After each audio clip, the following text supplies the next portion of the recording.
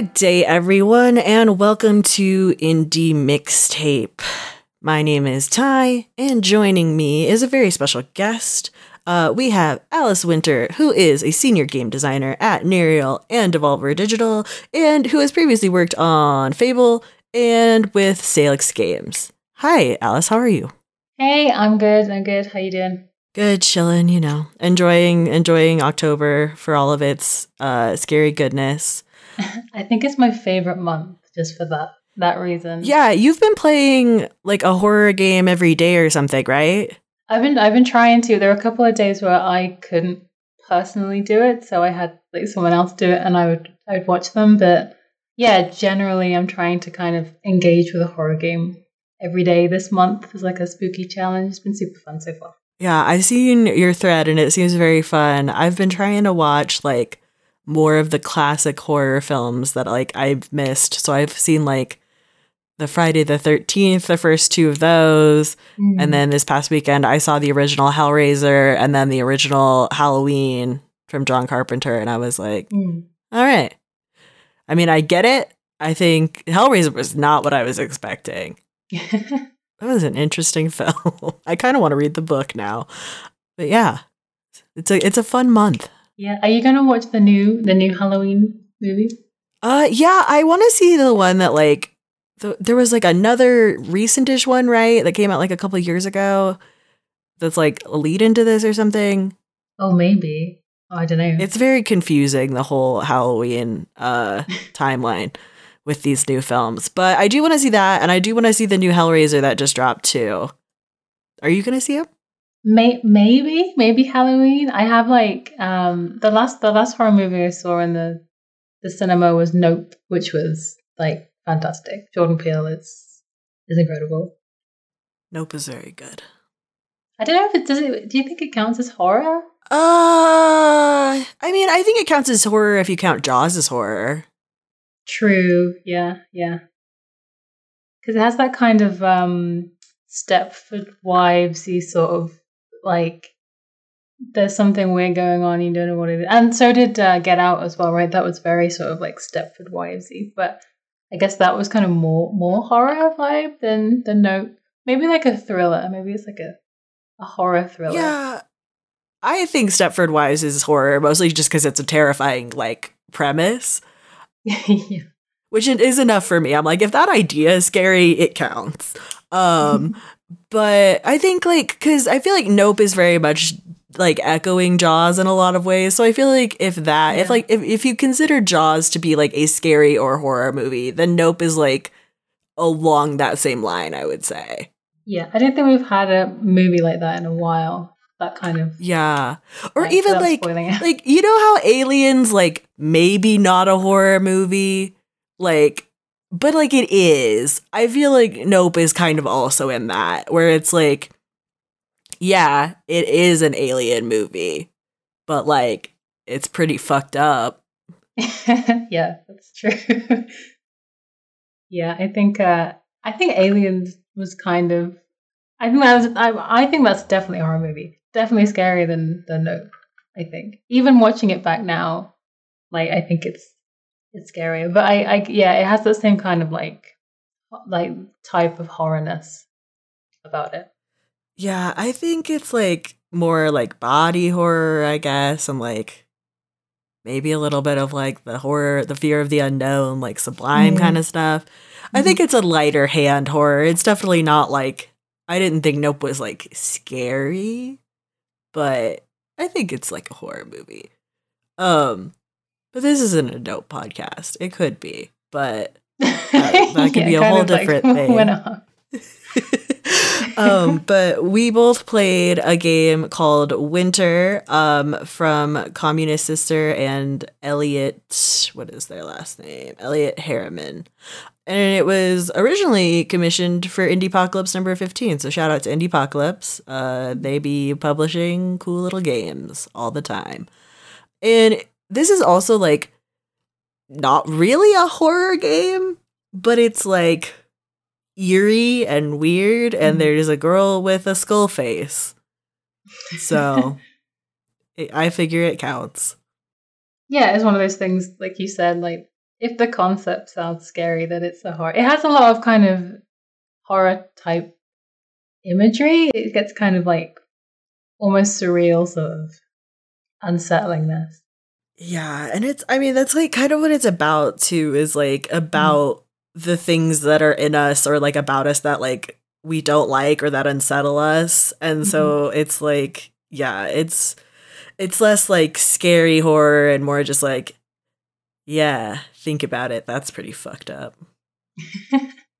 It definitely like had me. It's super short, but I was like for the whole time I was engaging with it, I was like really immersed. Like I was kind of like in there with it. You know what I mean? Like just reading through it. Yeah, I played it in like one sitting and I definitely was just like very here for however like it is pretty short, but I was honestly ready to go for as long as it was gonna be. Yeah.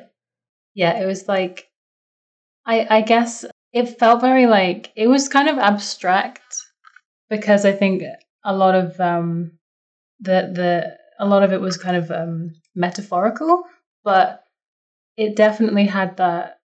It was really emotive, and it had that kind of like raw emotion in its fiction, in its story.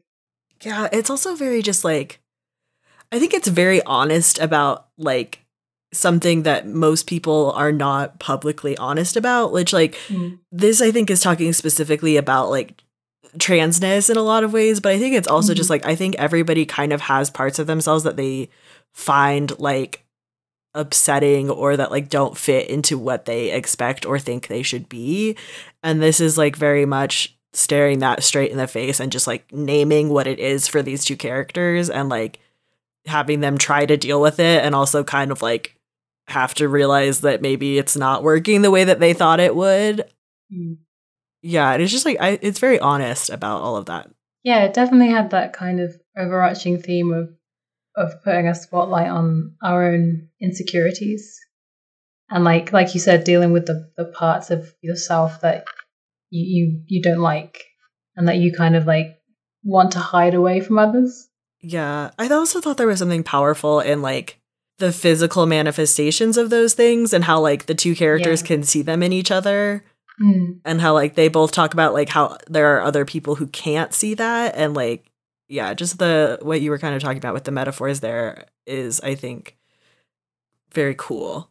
So for Winter it was a skull. For Meredith, that kind of like form, that metaphor, that was a shadow, right? Was I following that correctly? Yeah. Seemed like there was a lot of talk about like the shadow. Yeah, it's like a shadow that of like like I guess her perceived like darkness in herself. And it's interesting how she like a lot of the game kind of separates them from each other and like kind of puts them as two almost separate entities to a degree, which is really interesting in terms of like how Meredith then like relates to the shadow and how she like feels stuff through it. Yeah. Yeah, I think it was only like when I had finished playing it that it really like I really understood that that the shadow was a metaphor and it was a part of Meredith, because there were parts where I thought, is this like is this a separate entity? Like where is this like what's going to happen with this shadow? Like is it like a completely separate person or like so yeah, I think it was only like when I was getting like to the last chapter. It was split into chapters, wasn't it? I'm remembering that right. Yeah, like acts. Oh yeah, acts, yeah. Which I mean, what is an act if not a chapter? But yeah, it's also like I like that the game kind of lets you wonder about like how supernatural each of them actually are. And like they even kind of talk about it and talk about like, is it a shared delusion? Like, does it matter? And yeah, I think it's really interesting to kind of have that question that gets clearer as you go, especially because there's one point where Meredith is like saying that she can see the shadow more clearly and she's afraid that it's like this other person that she likes. And so like you're like, oh, is this gonna be like what? Like, and then you kind of come to realize like, yeah, it is a part of Meredith that's like manifesting in this way for her. Yeah, I think it was really well done. I think it was like well written, and the pacing. I felt like it definitely, even though I guess the very like specifics and the specific intent is obviously like a little more like ambiguous. I think that it does feel like it hit exactly what it wanted to achieve. Mm-hmm. And like the sound design, I thought the sound was really well placed in it. I think without the sound, I think it definitely would have been less immersive for me. Mm-hmm. Because there was no voice acting, but I think that there were like musical elements and just like the ambient sound of it. Even like when they're chatting to each other in the park, like Mm-hmm.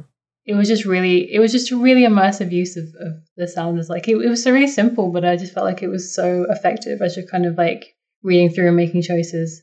It just felt like I could feel like it was cold in the park, and when you're like sitting on a bench and you're kind of uncomfortable, but like it just feel like I was there.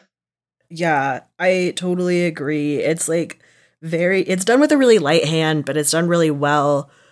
I also think it's cool how like a lot of the images, because it's like I don't know if it was made in Twine, but it's like some kind of interactive fiction in that vein. And like the pictures, you could like move your mouse over them and the camera will like kind of move across them a little bit. And so it just gives it like the weird, like, it does, you don't really get to see that much more of the picture or anything, but it gives it like a little bit of motion, and it gives it a little bit of eeriness too, just like jiggling the picture around. Mm-hmm. I really, really liked it. Yeah, that was really trippy actually.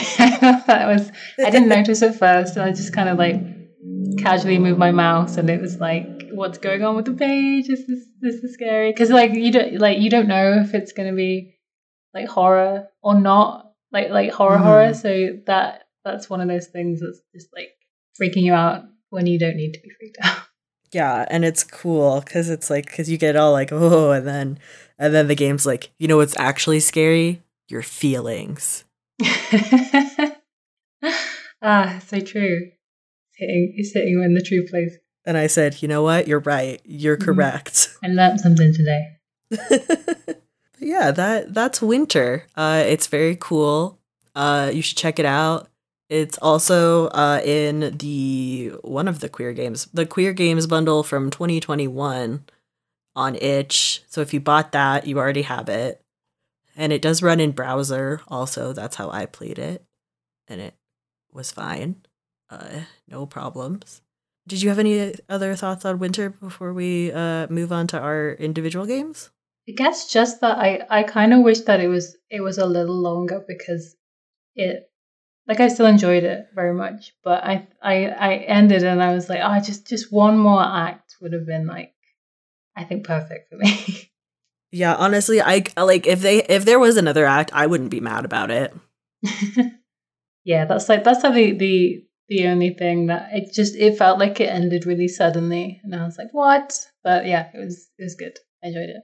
It didn't feel abrupt to me. I was like, okay, this is okay. But like, if there had been more, I definitely, like I said, like I would not have been upset. I think it would have fit perfectly. Like, it definitely had room for a little more of like these characters and this world, which I know sounds weird because it's like it is set in the real world, presumably, but it's kind of funky. Alice, since you're the guest, would you like to talk about your first game? Sure. Yeah, so I guess my first game, I guess I'll go with the one that I've played the most, is The Witch's House. I don't know if you know of that game. The RPG Maker horror game. I only know it from you telling me that you were playing it and me Googling it. Yeah. Okay. I don't know how well known it is actually. I know a couple of well-known YouTubers have played it.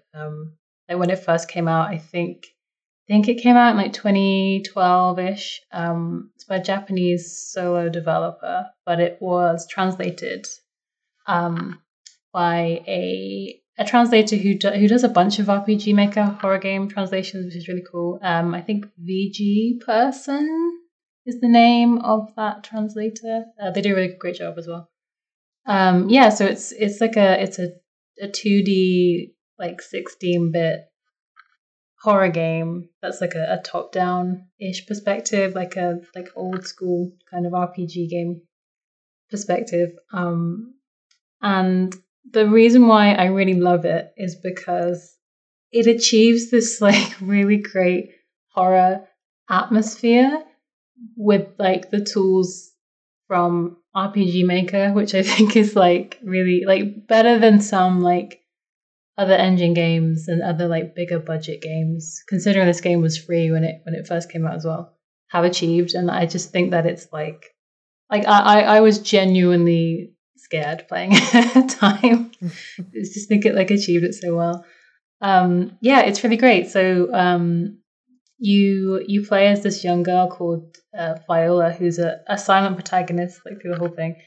And I guess the best way to kind of like explain the gameplay is just to like explain what happens right at the beginning, because it so perfectly just showcases everything that you can come to expect from the game. You find yourself in an open part of this dense forest, and all that is around you is this big rose bush that's covered in like thorns and stuff, and you can't get through. And then this like side path, and then down this side path there's a little shiny, and you find this machete, which then you learn that you can cut through this obstacle, but you have to actually go into your inventory to select that to then cut through the rose bush. So it's like that traditional kind of like adventure game style of you have to actually select the solution to this problem. You know, in some games you'll go and interact with something and it'll be like, oh yeah, you have this thing in your inventory, like come on through, it's fine. Like you have to actually decide what you want to use on the problem. Yeah, and the game's called The Witch's House because there's this obviously big mansion, typical of a lot of horror games. It's like a haunted house-esque type game. And as you're like heading up to the house, there is this little kitty, this little black kitty, and you talk to him and soon come to realize that he can talk, which is great. But he kind of seems like he is finding the whole situation funny, which is kind of seems like a red flag, but he's also the save point for the game. So he becomes this nice, like, familiar, safe character that you can come to, and you know you can save every time you see the black cat, which is great. And he encourages you to go into the house because, hey, you can't do anything else right now. You're basically trapped here. So you enter this big house. There's this girl, Viola, and the first room that you come into is this small dark room, and there are no other windows or doors in the room. There's blood on the floor, and you see this note across the room from you. So you're like, okay, I'm gonna go check out this note. That's the only thing I can do in here. And as you make your way across to the note, the walls suddenly come in on you and squish you and kill you, and you die. So that's the first time that you die in the game. And it teaches you a very valuable lesson, which is you will die a lot in this game, and it teaches you nice and early. But you saved at the cat, so that's fine, so you can try again. And there's a lot of like trial and error in this game. It's one of those kind of games. It's a lot of puzzle solving. It's almost escape room-like in that you come to an area that has various kind of environmental puzzles that you have to explore that area and then find different solutions and stuff. But in the finding of the solutions, sometimes everything's trying to kill you. So it's kind of like Limbo in that sense. I don't know if you've played Limbo, where it's like you have to do something maybe 2 or 3 times to realize how to do it without the thing killing you. But yeah, it's super fun. Obviously, when you go back into that room, you walk in and you pay special attention to the blood on the floor and ignore it this time and walk around it. At which point you can then read the note, and the note reads, "Come to my room," and disappears. And then you go back through the door you entered. And that's never good. That's never good. No, it really is, especially not in this case either. But you enter through the door that you came through, And instead of being back outside, you are in a different room in the house. So the house has changed, which teaches you another great lesson that notes are handy. So read the notes, and sometimes things that were locked will unlock as you solve puzzles. So like the first 5 minutes of this game basically teach you everything that you have to know about the whole game, which I think is really great. And this kind of like contained area, which is super awesome.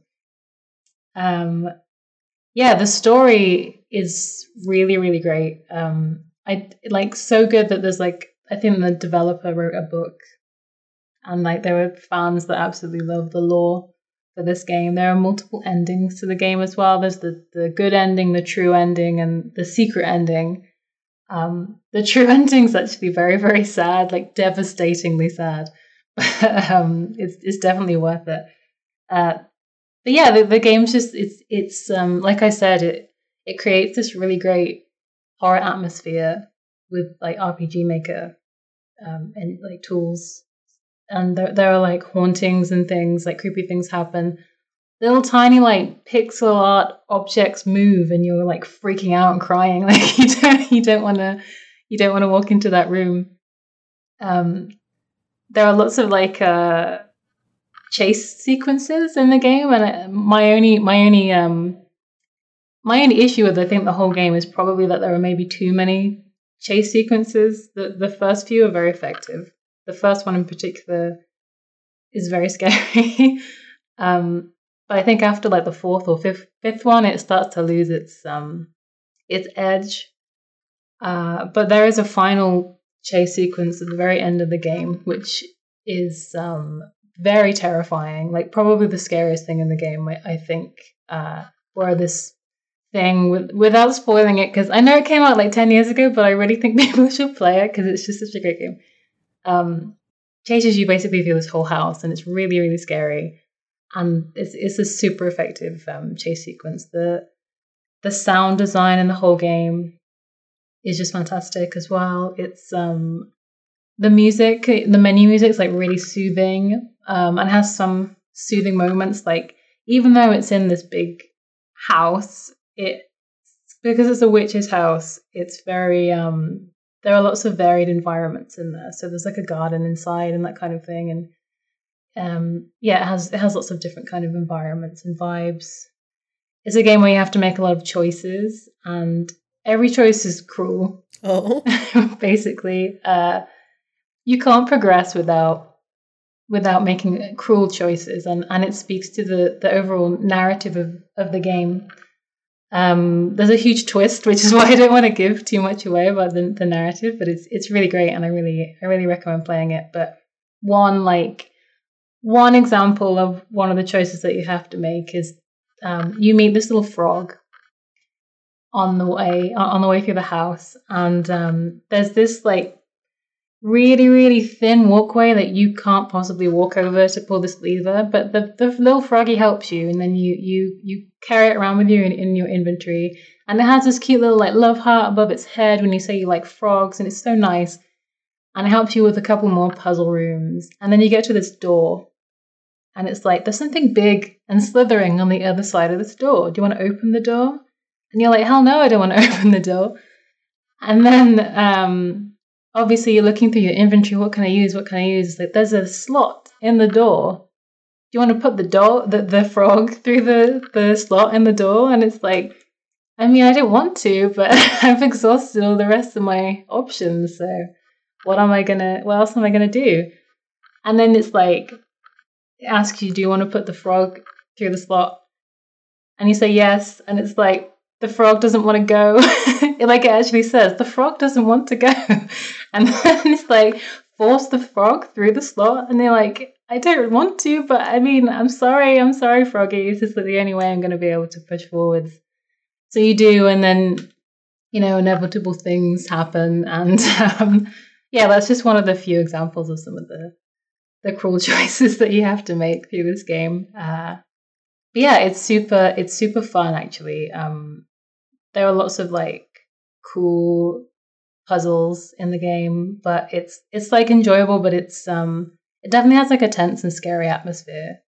So I super recommend it. I really love this game, which is why I just like kind of rambled on.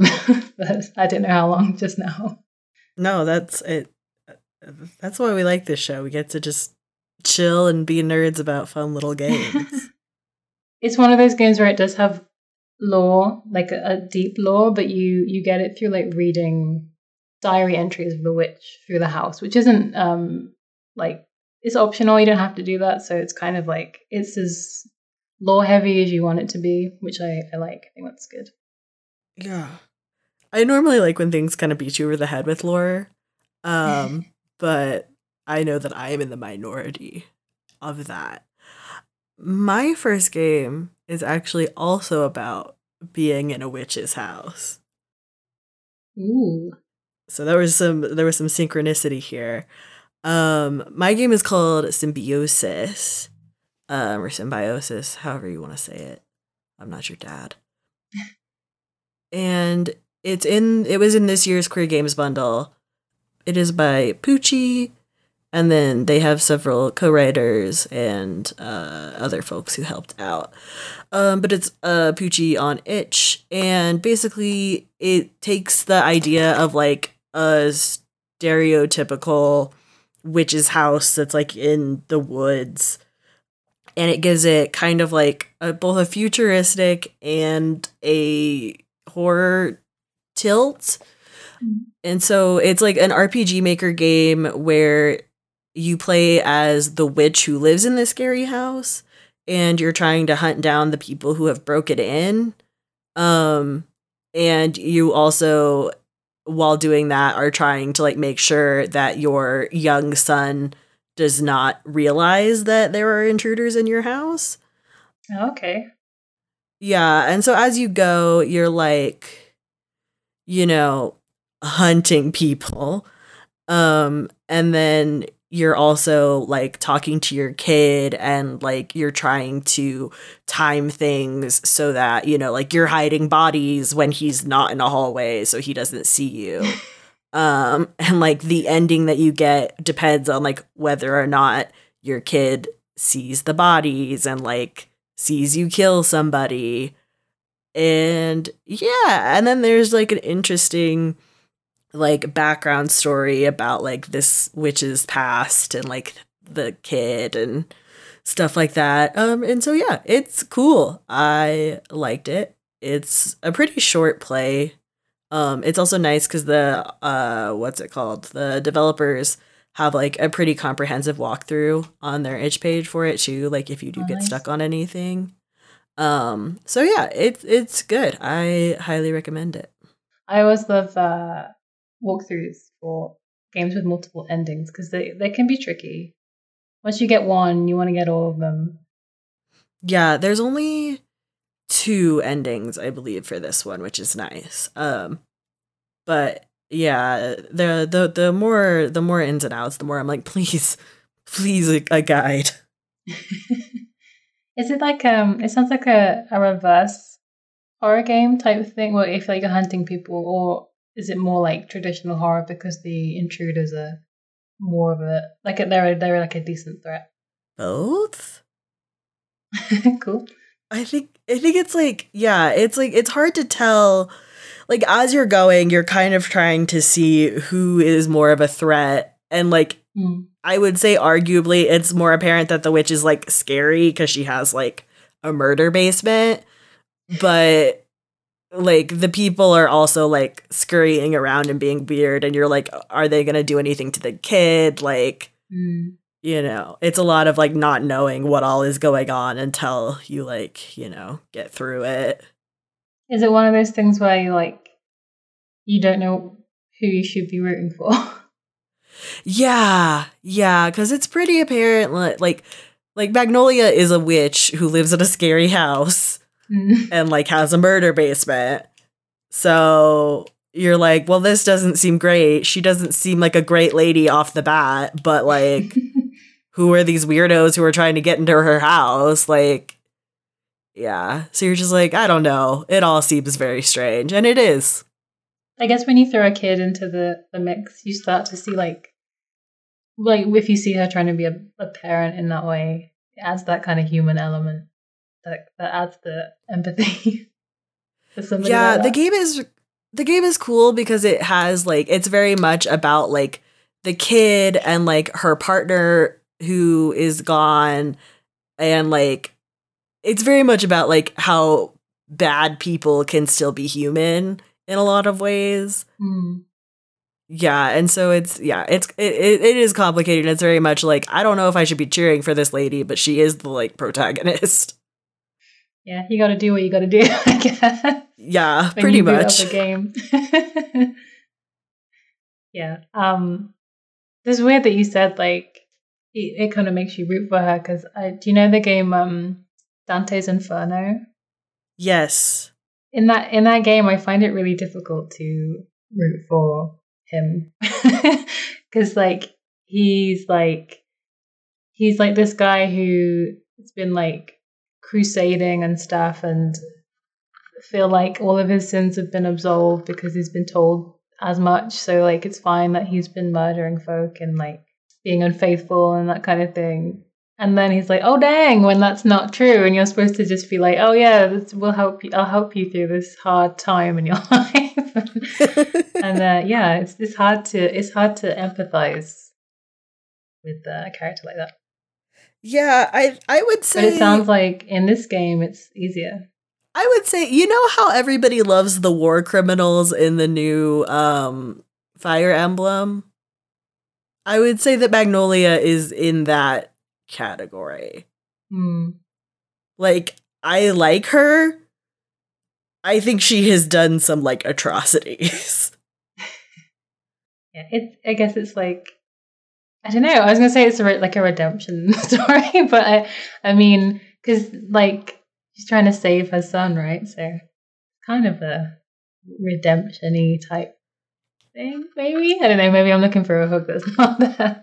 Yeah, it's hard. I'm like I don't know if I like the game is small enough to where like these questions can all be there and like there's not necessarily an answer so much, but like you do get as you like walk around the house, you can find like journals from the kid whose name is Mint, which becomes important at the end. And then like you get different glimpses of like Magnolia's research and stuff and like who she was before she lived in the house. And so I think it paints a full picture of who this woman is, who I think is probably not a very good person, but who loves her son in the current moment. Mm-hmm. I want to play it. I'm gonna check it out. I love a good RPG Maker game as well. I think I'm gonna. Yeah, I think it's good. I think it's cute. I will say for everybody who plays it, there's a door into the kitchen that doesn't look like a door, just so you know. Because I had to look at the walkthrough and like really stare at it and be like, oh, that's a door. Okay, got it. Cool. So yeah, just if you're looking for the storage room. And it's supposed to look like a door? I think so, and it could just be that I could be the fool, honestly. But to me, like navigating the house, I had a really hard time finding this specific door. I'm imagining like when I played Pokemon for the first time when I was like 8 or something, I got stuck in the first house, like in your house, because I didn't know that if you walk towards like the edge of the like towards the mat, like the welcome mat or whatever it is, that's the door. So I was just walking around like, how do I get out of this room? It was very much like that, honestly. But yeah, so that's Symbiosis. What is your next game, Alice? My next game is Anatomy by Kitty Horrorshow, and I think that you mentioned that you'd also played this one. Mm-hmm. So it's a first-person psychological horror game. It's on itch, and it's a pretty simple premise, but again, I think it's really effective in its like horror delivery. You're basically finding tapes around this like darkly lit or not lit at all suburban home. And the game itself has like a VHS camera effect, so it kind of feels like you're watching footage as you play the game, sort of. And yeah, it's in this like suburban home, and it's quite a big space, and the rooms are really sparse. But there's a tape player on the kitchen table, and I think in other rooms of the house as well that you come back to often. So you basically will. I think the first tape you find is next to the tape player on the kitchen table, I think. So you put the tape in, and then you hear this like monologue that is I think it sounds like it's like from a lecture or something. It's likening the house to the human body, and talking about why houses and homes are so important to humans, and maybe it's because we see a reflection of ourselves in the like structure of houses, and how like the living room can be seen as the beating heart of the home, and how the kitchen is like the stomach of the home, and the bedroom is like the mind because it's where you dream and you have epiphanies and that kind of thing, and the stairs are the spine and that kind of thing. But as you find as you put a tape in, it talks about one or two rooms, and then once the tape ends, you'll get this like kind of objective come up on the screen that says like there's a tape in the kitchen or there's a tape in the living room. So you go and you find the next tape. The house is, I think all of the rooms are like locked off to you until they unlock when you get this instruction. So I think the atmosphere is pretty silent when you first start the game, but like as you progress through the game, it kind of like this sense of like dread starts to build, and it's really great because it kind of like feeds on our own sort of like anxiety and like convincing ourselves that something is going to happen, and our anticipation and that kind of thing. It's like one good example is how one of the tapes starts talking about how the basement is somewhere that we seldom ever want to go. It's dark, and it's this like place that we see as dark and dangerous, and it talks about like how we've come to fear the basement. And then the objective is like, there's a tape in the basement. And you're like, I don't want to go down into that basement. You just like completely convinced me that I don't ever want to go down into that basement. But obviously that's what you need to do next. So it's sort of like making you dread finding the next tape by like how it's describing that room. And as you're going down into the basement, it's like really, really, really dark down there, and you're almost like clinging on to the edges of at least I was clinging on to the edges of the room because I was worried about what would happen down there. Like I don't know about you, like I don't know how you felt when you were first doing that. No, I would, yeah, no, I don't like, I mean, I'm currently in a basement, but it's like a finished one, but like basements are generally very scary. Yeah, for sure. We had a particular, and the game knows that we have been conditioned to feel that way. The game absolutely. Is like, yeah, the basement is scary, isn't it, bitch? And you're like, yeah, it is. Yeah, it's really good on playing on just the fear of the unknown and our anticipation, and how we build up this idea so much that it comes to just be like this feeling of dread. And it's really good at doing that through its first kind of like, I guess I'll say run through. Because as you start to like collect these tapes, and then once you've gotten quite a few, the game kind of just ends, or rather, the application like closes down completely, and you're just like back on your desktop. But when you boot it back up again, things are different. So you go through the same getting of the tapes, but everything is like, some things are like glitched out, and like the sound design is different, and even when you find the tape and you play the tape, it has this like distortion over it. And since you've been playing this game, it's been kind of like mostly sort of silent. the addition of these really unsettling sounds are just like they freak me the fuck out. I was like, I don't like. I think sound design really gets me, which is why I love like Silent Hill games. But it's like just the distortion. Literally, that's all it was. Distortion over this like reading monologue on the tape was really getting me. And I think it also closes down a third time, at which point everything gets like really messed up, like really surreal, like you're walking around and there are things floating in the air, and I think you go up into a bedroom and there's like what looks like some kind of like flesh or muscles and stuff over the walls, and you play a tape in the bedroom. And the first time you heard it, it was like a kid saying, I think, the Lord's Prayer or something. And now this time it's just this distorted screaming, just like playing over and over and over again. And it's like, it's so horrific. And yet still, there's nothing like, there's no specific threat. It's just like this buildup of like dread and anticipation that kind of just seems to go on and doesn't stop. And it's just so effective. I think it's really great. Yeah. Did you get through like the loops? Because I don't like. I think I checked to see what was going on when it closed down. So I don't know if like people play it multiple times to see these loops, or if they just play it once and then that's it. Or... I did restart it once, but it gets scarier as you go, and I was a little scared. So I did not get through. Like, once we got into, like, the just ambient screaming part, I was kind of like, I'm going to come back to this.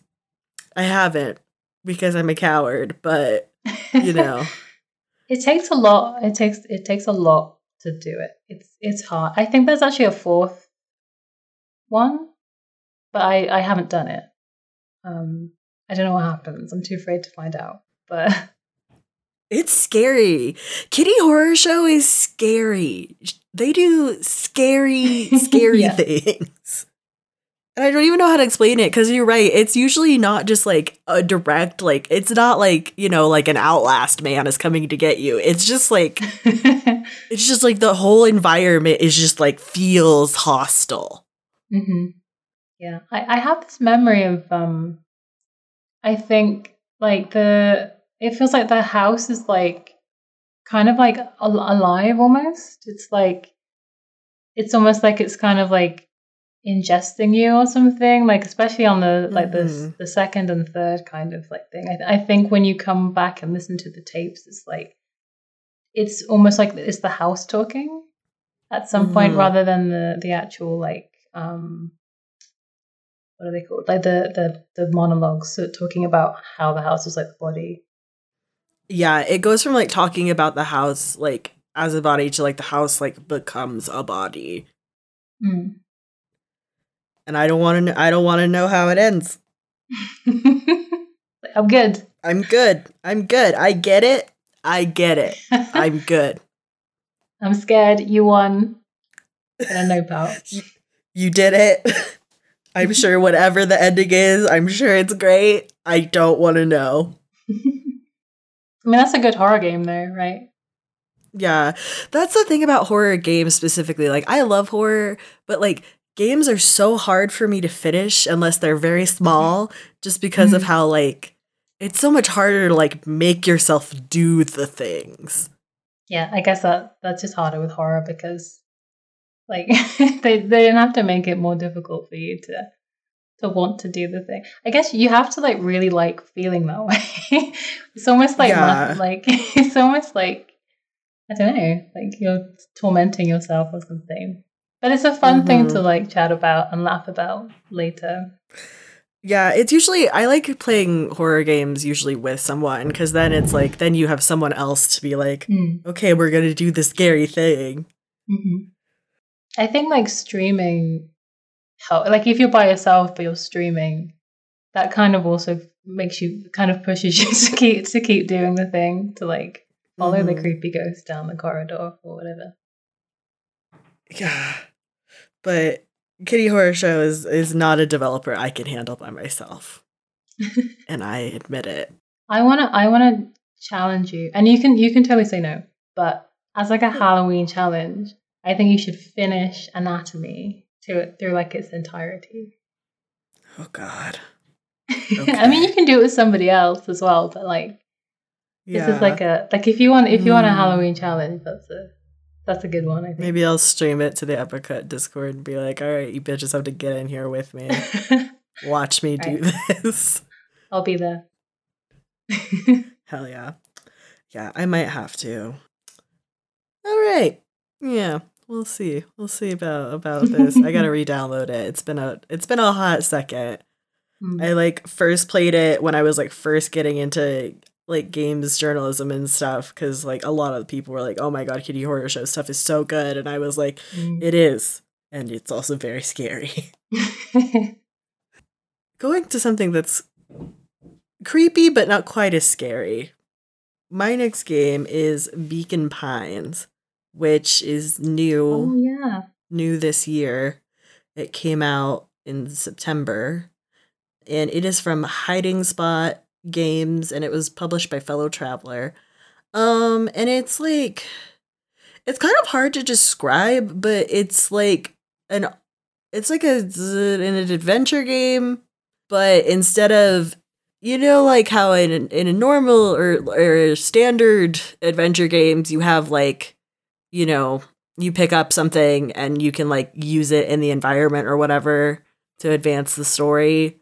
Mm. um in Beacon Pines, the whole setting is a book, and so instead of getting items you get words. Mm. And so then at different points throughout the story, there's like branches basically. And depending on what word you put into the blank, you'll see like a different part of the story. And so sometimes you'll have to go through like a whole side branch of the story to get a new word to like advance through to like a different main path of the story. Mm. And it's just really like neat because you get a lot of like the time hopping of like I don't know like an AI Somnium Files or whatever, but it feels a little bit more satisfying because the whole concept is like a book and a narrator, and like so like you the player are like trying to work with the narrator to find the ending of this book. And so like when you hit a dead end or whatever, or when you jump to a different storyline, it's just a different way of writing the story basically. Oh, On cool. the way of like trying to find the actual ultimate ending of the story. Mm. And it's just very cool, and also like the art is great. It's very reminiscent of like I don't even know how to describe it. I don't even know what it looks like. It's just very cartoony and very autumny. It's anthropomorphic animals. It's like the main character's name is Luca, and he's like a little white deer. And then there's like I think the other two side characters are both cats. But yeah, they're just like little animal people in this town that's, got like a dark secret. And yeah, it's really, really cool mechanically. Also, it has a lot of really fun animations. Like I posted one on Twitter of like there's like Lucas sits in a chair and then like slides out of it like the exact way like a 10-year-old kid would. And it's very good. That's And yeah, cool. it's very much like horror in the way that like Stranger Things is horror, Oh yeah, where yeah. it's like kids being like, "Oh man, adults are doing fucked up shit." Yeah. It's a super cool premise. Like I wanted to check it out for a while because I'm really interested to see how that works with like collecting the words and building the stories because it just looks really cool. Yeah, I like it. It feels very much like the adventure game thing, but like, what if you were doing it with a book? That art style to me, because I've seen it, it makes me think of like, you see like lo-fi chill hop YouTube videos, but Mm-hmm. like chill hop autumn 2020 kind of like, and then it's just Yeah, like a raccoon like drinking some coffee in like a student dorm room or something. Like it's that kind of like yeah, like wearing a sweater. nostalgia. Yeah, Yeah, yeah, yeah. yeah, Yeah. it's very that. It's also like extremely like I saw Reb Valentine posted a piece about it on IGN, I think last month, but like it is just like extremely a fall game. Like extremely an autumn game. If you were like from a place where autumn is like, you know, it gets cold and leaves fall and stuff. Huh. I love it already. Like it sounds really cool. Yeah, it's my favorite season. And I mean, to be honest, you had me sold at like 2 cats, but I think also the gameplay sounds pretty awesome too. So. I could be wrong, and the best friend Rollo could maybe be a fox, but I think he's a cat because his face looks like a cat to me. I mean, they're both adorable. I wouldn't be mad if it was a fox. Yeah, the scaling, I will say the scaling of the animals comparatively to each other is weird, but they're cute, so it's fine. Scaling like you wouldn't expect a cat like, to there's do. A character who's a gerbil next to a character who's a rhinoceros, and the size disparity is not what it should be. I mean, that would be hard. Like, I guess it would have a different vibe, like a different visual vibe. Yeah, like, or I'm like imagining like a Night in the Woods or something. Yeah, it's very that. It's like it doesn't like Night in the Woods has the like construction paper look to it kind of almost. And Beacon Pines doesn't look like that, but it does have that vibe of like kids in a town getting up to mischief and like there's stuff that's fucked up going on. No, it sounds really cool. It's been on my list for a while, actually. So when you say like the horror comes from like the Stranger, like Stranger Things, do you mean like it's like it has like a mystery vibe to it? It has a mystery, and it has like it's very much following that Night in the Woods or Stranger Things kind of template of like the adults or some of the adults in the town are doing something bad, but are they? / who can you like trust? Like, are the kids, you know, imagining things? Are they overhyping stuff? Like what is going on? What is the reality? And then also like once they do kind of realize like like there is actually something going on, then it becomes like, okay, well, which adults can you trust, and like how do you fix like the thing that's happening? And yeah, so it's less like scary and more like suspenseful, and then kind of like, yeah, just like kind of like horror-y in the way that those other two are, of like more the vibe than the actual like scary. Yeah, it sounds like my jam, if I'm honest. I think I'm definitely gonna check it out. I'll add it to my list of, because that counts as like a horror game for an October challenge, right? So. I think so. They like on the website they say that it's like they describe it as being like creepy, cute and creepy. So I think that counts. My 2 favorite things. Yeah, it's also, I'm pretty sure it's on Game Pass too. So. Oh really? Oh nice. Okay, that's great. Yeah, so if you or anybody listening has Game Pass, I bought it on Switch because I'm a Switch bitch, but I believe it is on Game Pass. What is your third game, Alice? It's a good segue because I almost bought this on Switch actually, but I ended up buying it on Steam instead.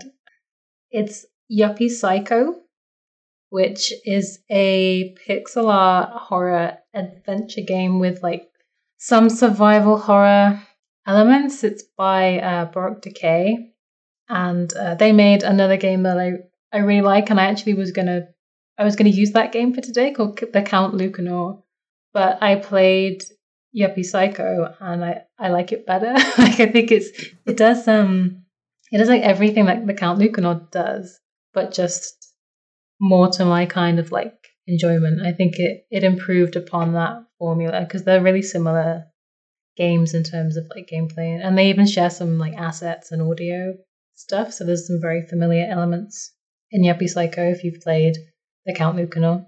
I'd say it's like equal parts horror and also like satire, like workplace satire. I think they describe it as like first job survival horror game or something.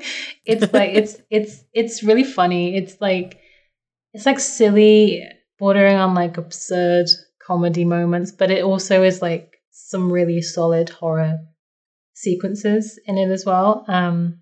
You play as Brian Pasternak, and it's his first day at like one of the world's biggest, most prestigious companies called Sintracorp.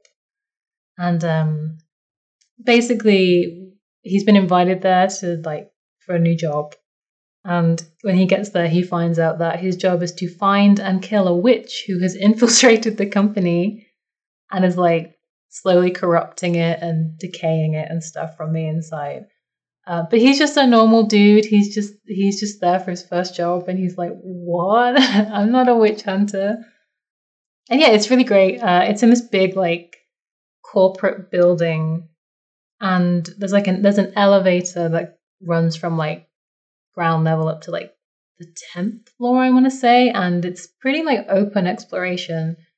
Like once you get past the first kind of like couple of levels, you can freely explore the other, like every floor in any order that you want. But obviously, like there are some like gameplay mechanics that you haven't unlocked right away, so you can't get to certain places. But you can like you can explore as much as you can, like in those areas. Yeah, it's super funny. Like all the characters in it are really, well, not all the characters, but some of the characters are really likable in it.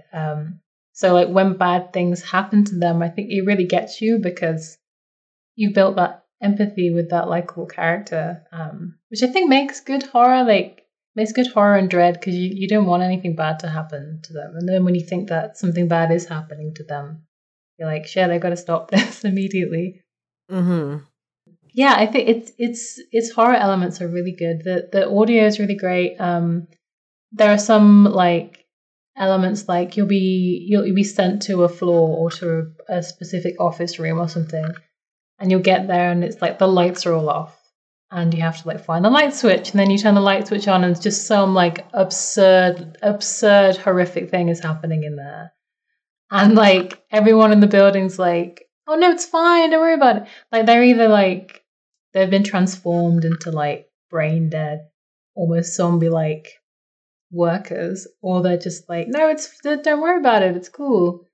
And like it's really funny because there are a lot of like metaphors for corporate life in it. Like there's this scene where someone asks you to take a survey of like work life, and they're asking you questions like, how would you rate the cleanliness of the bathrooms and the quality of the appliances in the canteen? And it's like people are literally being killed and transformed into like monsters, and you're like asking me these questions. And there's also like in the story, this guy's like he's trying to find the witch, and he's trying to like convince people that like things are bad and stuff. But there's lots of like gaslighting and manipulation by some of the characters, and it has lots of like weird, subtle and like nuanced, but like echoes of some like elements of corporate life, and even in the boss design of the enemies, because even though Brian can't fight back, he has to like trick them or hide or run from them. There are pretty dangerous boss enemies, and the boss design is great as well. There'll be some like weird metaphor for like some element of corporate life. Like there's one that's just like a big mouth on the wall, like a big pair of like lips on the wall, and everyone's like, oh, I just want to be wanted and desired by this mouth, and like they're all like writing up loads of resumes and stuff. Like it has to be the perfect resume. Like I want them to like devour me, and it's really weird. But it's really surreal, and it has a lot of secrets. It's one of those games that has multiple endings and lots of secrets. Lots of collectibles. You can collect these creepy VHS tapes that are actually like actual footage that like the developers have filmed. It's not the cartoon art style. It's like actual people in these like art house horror shorts. Like they're like 10 seconds long, which is super creepy. But it's So it has really, really creepy vibes, but it's also really fun. And I found it to be consistently exciting. It's about like 8 hours ish. And I haven't been bored once. It's just like it keeps up this really great pacing. And I think the level of freedom that you have, even though you have like these overarching objectives, is great. Like depending on the order in which you complete some of the events or whether you even do some of them or not, it can like significantly change the events in the last half of the game. Like you could be playing a different game, like a totally different like path halfway through, depending on like the order you chose to do things. So yeah, it's really cool, and I definitely think it's worth like everybody's time, even if you don't think that you'd be into like a more cartoony style. It's like legit solid horror adventure experience. Yeah, I had heard of this game, but I didn't realize that it was like a horror game, and that makes me like a lot more interested in it. It's like it's not like Anatomy where you're filled with so much dread that you're like, I don't know if I want to keep doing the thing. It's like it is horror. Like there are moments where you're like, well, there'll be like almost like like if you've seen The Grudge, you'll be in like a dark dark room and you just hear that kind of noise happening, and you're like, I have to walk towards that sound, and I don't want to. But it's definitely playable. Like if you don't normally play horror games, I think you could still enjoy it. Because of how the light-hearted parts of it balance it out, so it's not like something like Anatomy or like Outlast or like Resident Evil 7 when you're like just on edge all the time. It's like it has the pacing is so good that it kind of pulls you out of those moments. So I think it's enjoyable for almost everybody, I'd say. My only gripe is that the saving system can sometimes be a little annoying because there are no checkpoints, and you have to save when you come to like copy machines, but you need to have a specific resource with you. Like in the original Resident Evil, you need to use a typewriter and ink ribbons. It's like that kind of saving system, but the game is quite challenging, so not being able to save frequently can sometimes be frustrating. But I think it's well balanced enough that it's not like you want to put the game down. So. Yeah, I want to try it. It seems neat. It's super fun. It really is fun. It's so unique. Like the story, it has so many strong points. The story is great. I think the gameplay is really fun. The puzzles are interesting. The characters are great. It has like all the secrets and stuff they throw. There's so much like extra thought that they put into it. When I first started it, I noticed when I was loading my game that there's this save file from 1972, and I was like, what? And I opened it up, and you're just in this like black screen, and you just hear this like eerie moaning, which is pretty scary. That's like some what is Ben Drowned shit. I don't like that.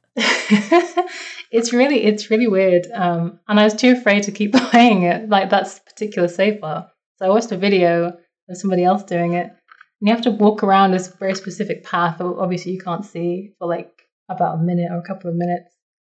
And going one way, you find this area that gives you a little more info on like or insight into some of the lore, and then this other side is just this room where there's this like pram, like a baby carriage, and like as you start to approach it, it just rushes you, and then it takes you back to the menu screen, and it's so scary. I was just watching and not even playing it, and it was like it's meant to be scary though. It's meant to be like you poke the bear, here's your jump scare, kind of like. Yeah, that's kind of fun though. I love things like that. I love like secret things where you're like, should I be looking into this? Like, I don't know. Feels kind of like meta that it's like an extra save file. I also like that it's just like it doesn't seem like it's adding a lot of like extra like fluff on top. It's just like, oh, you want to be scared? All right, here you go. Yeah, it's they're a really great development team. The Count Lucan is also an excellent game as well. So I think if you play or have played Yappy Psycho and you enjoyed it, you should definitely check out the Count Mukuno, and vice versa, because they're really similar in terms of like feel. Like they use the same kind of like sound effects and UI and stuff, and I don't think they share a universe that I can see, but like they're very, very similar. Yeah, I'm gonna buy this game after this podcast. Yes, do it. See, that's always the thing with this podcast is we come in here and we're like, oh, we're talking about games, and then I end up buying a bunch more games, and then the cycle continues forever. My next game is kind of cheating because it's actually 12 games. Just kind of cheating. It's fine. It's only a little cheating, because it's the Dread X collection number 5. Which, if you're not familiar, Dread XP does these like little I say little, but I mean they are like 12 games. They're usually like it's a collection. This is obviously the 5th one. Of just like horror games that kind of fit into a theme for each collection. They're all just like short little indie horror games. And so the theme for the 5th one is like party, technically, or like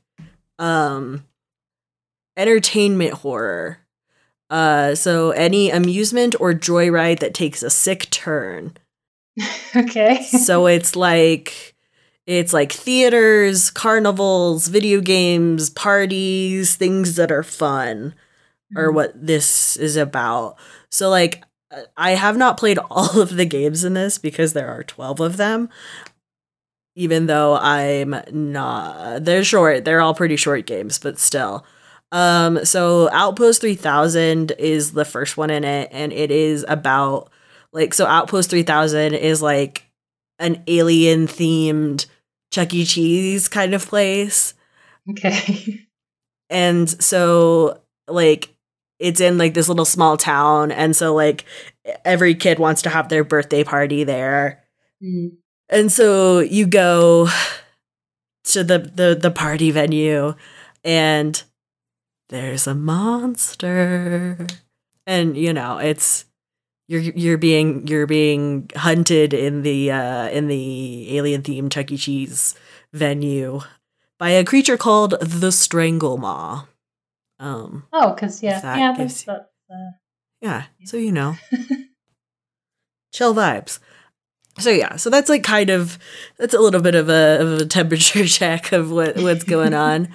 And then there's another one called Karao, I think. It's Karao. And it's like you're in a karaoke bar like really late at night.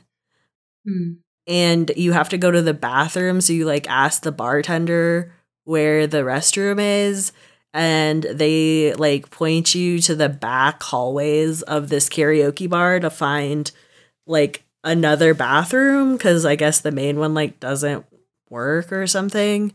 And you take a wrong turn in this dark, scary hallway, and you find yourself in like underground subway tunnels. And there's like singing in the tunnels, and you're just kind of following this singing as you walk around in this tunnel.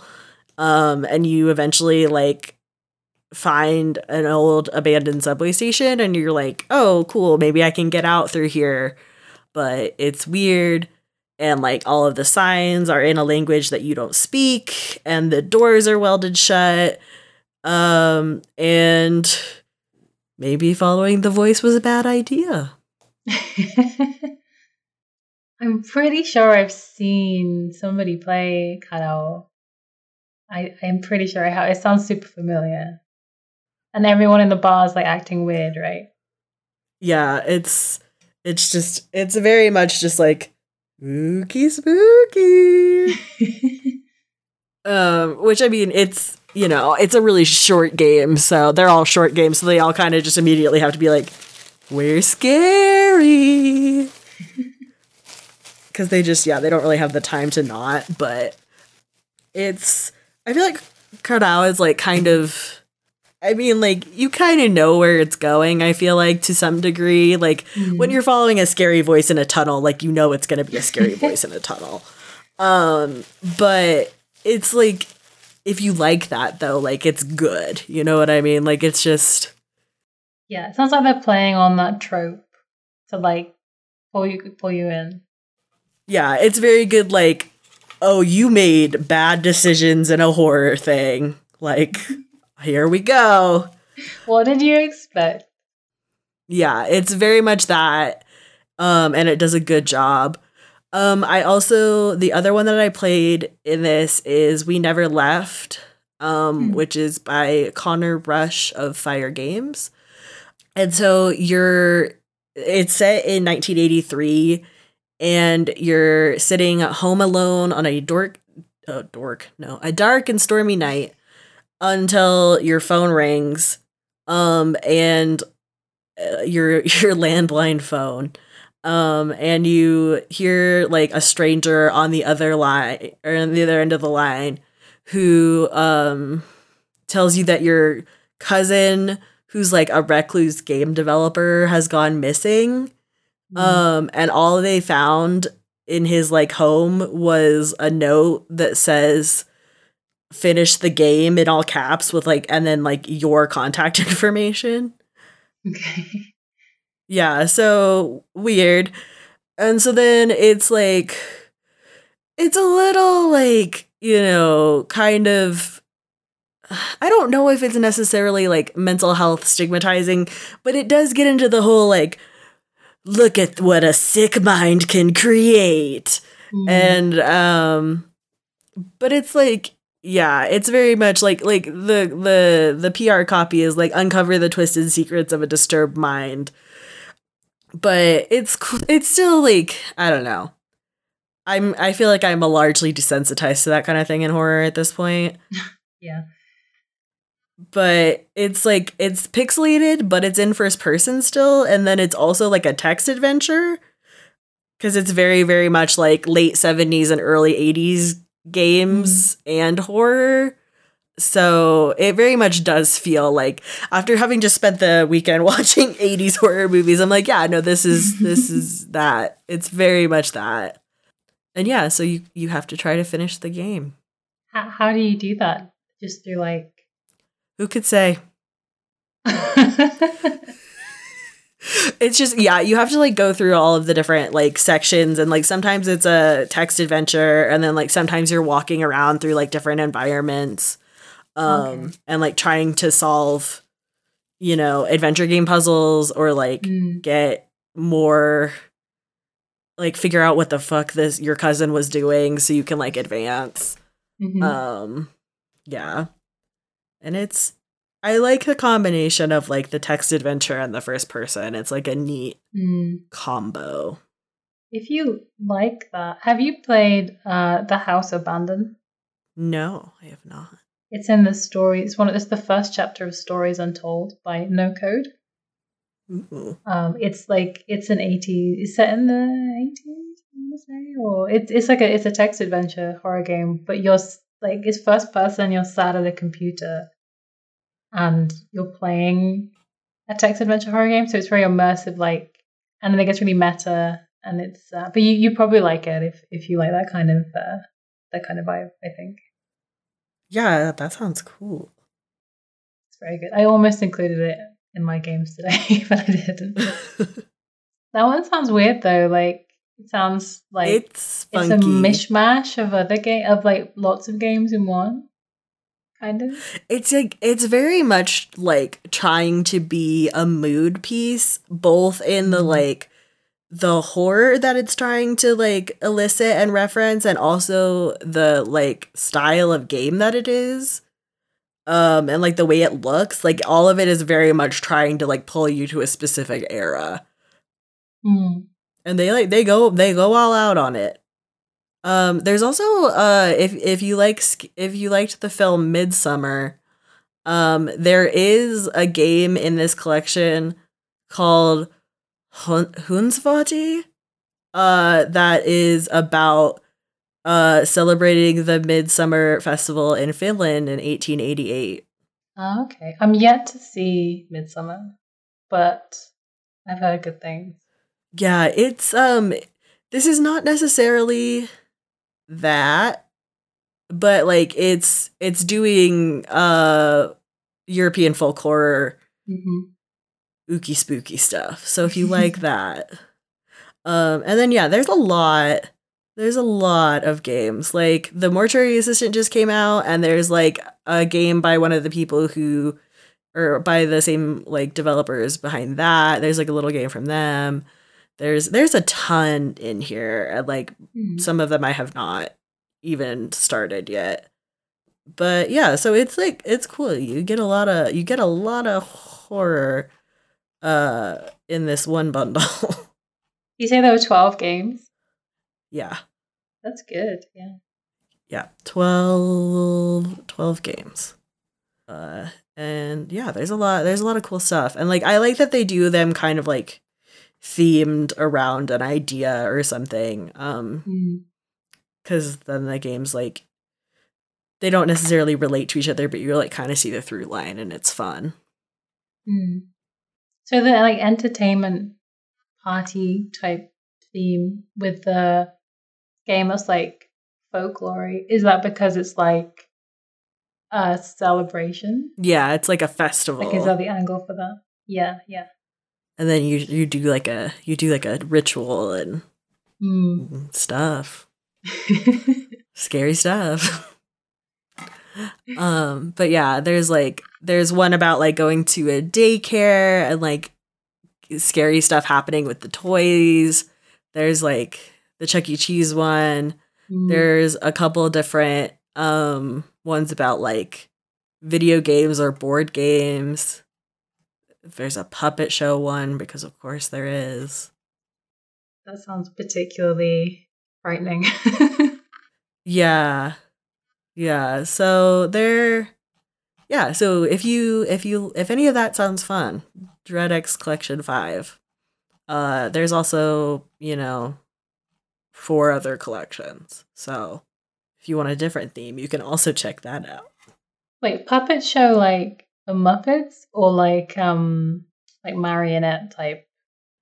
I haven't played that one, but I think either like marionettes or like Punch and Judy type vibes. Oh, okay, right. I was just trying to get a good image in my head for what's going to probably be the subject of my nightmare tonight. Yeah, I think like more like live puppet show and less like Jim Henson craftsmanship.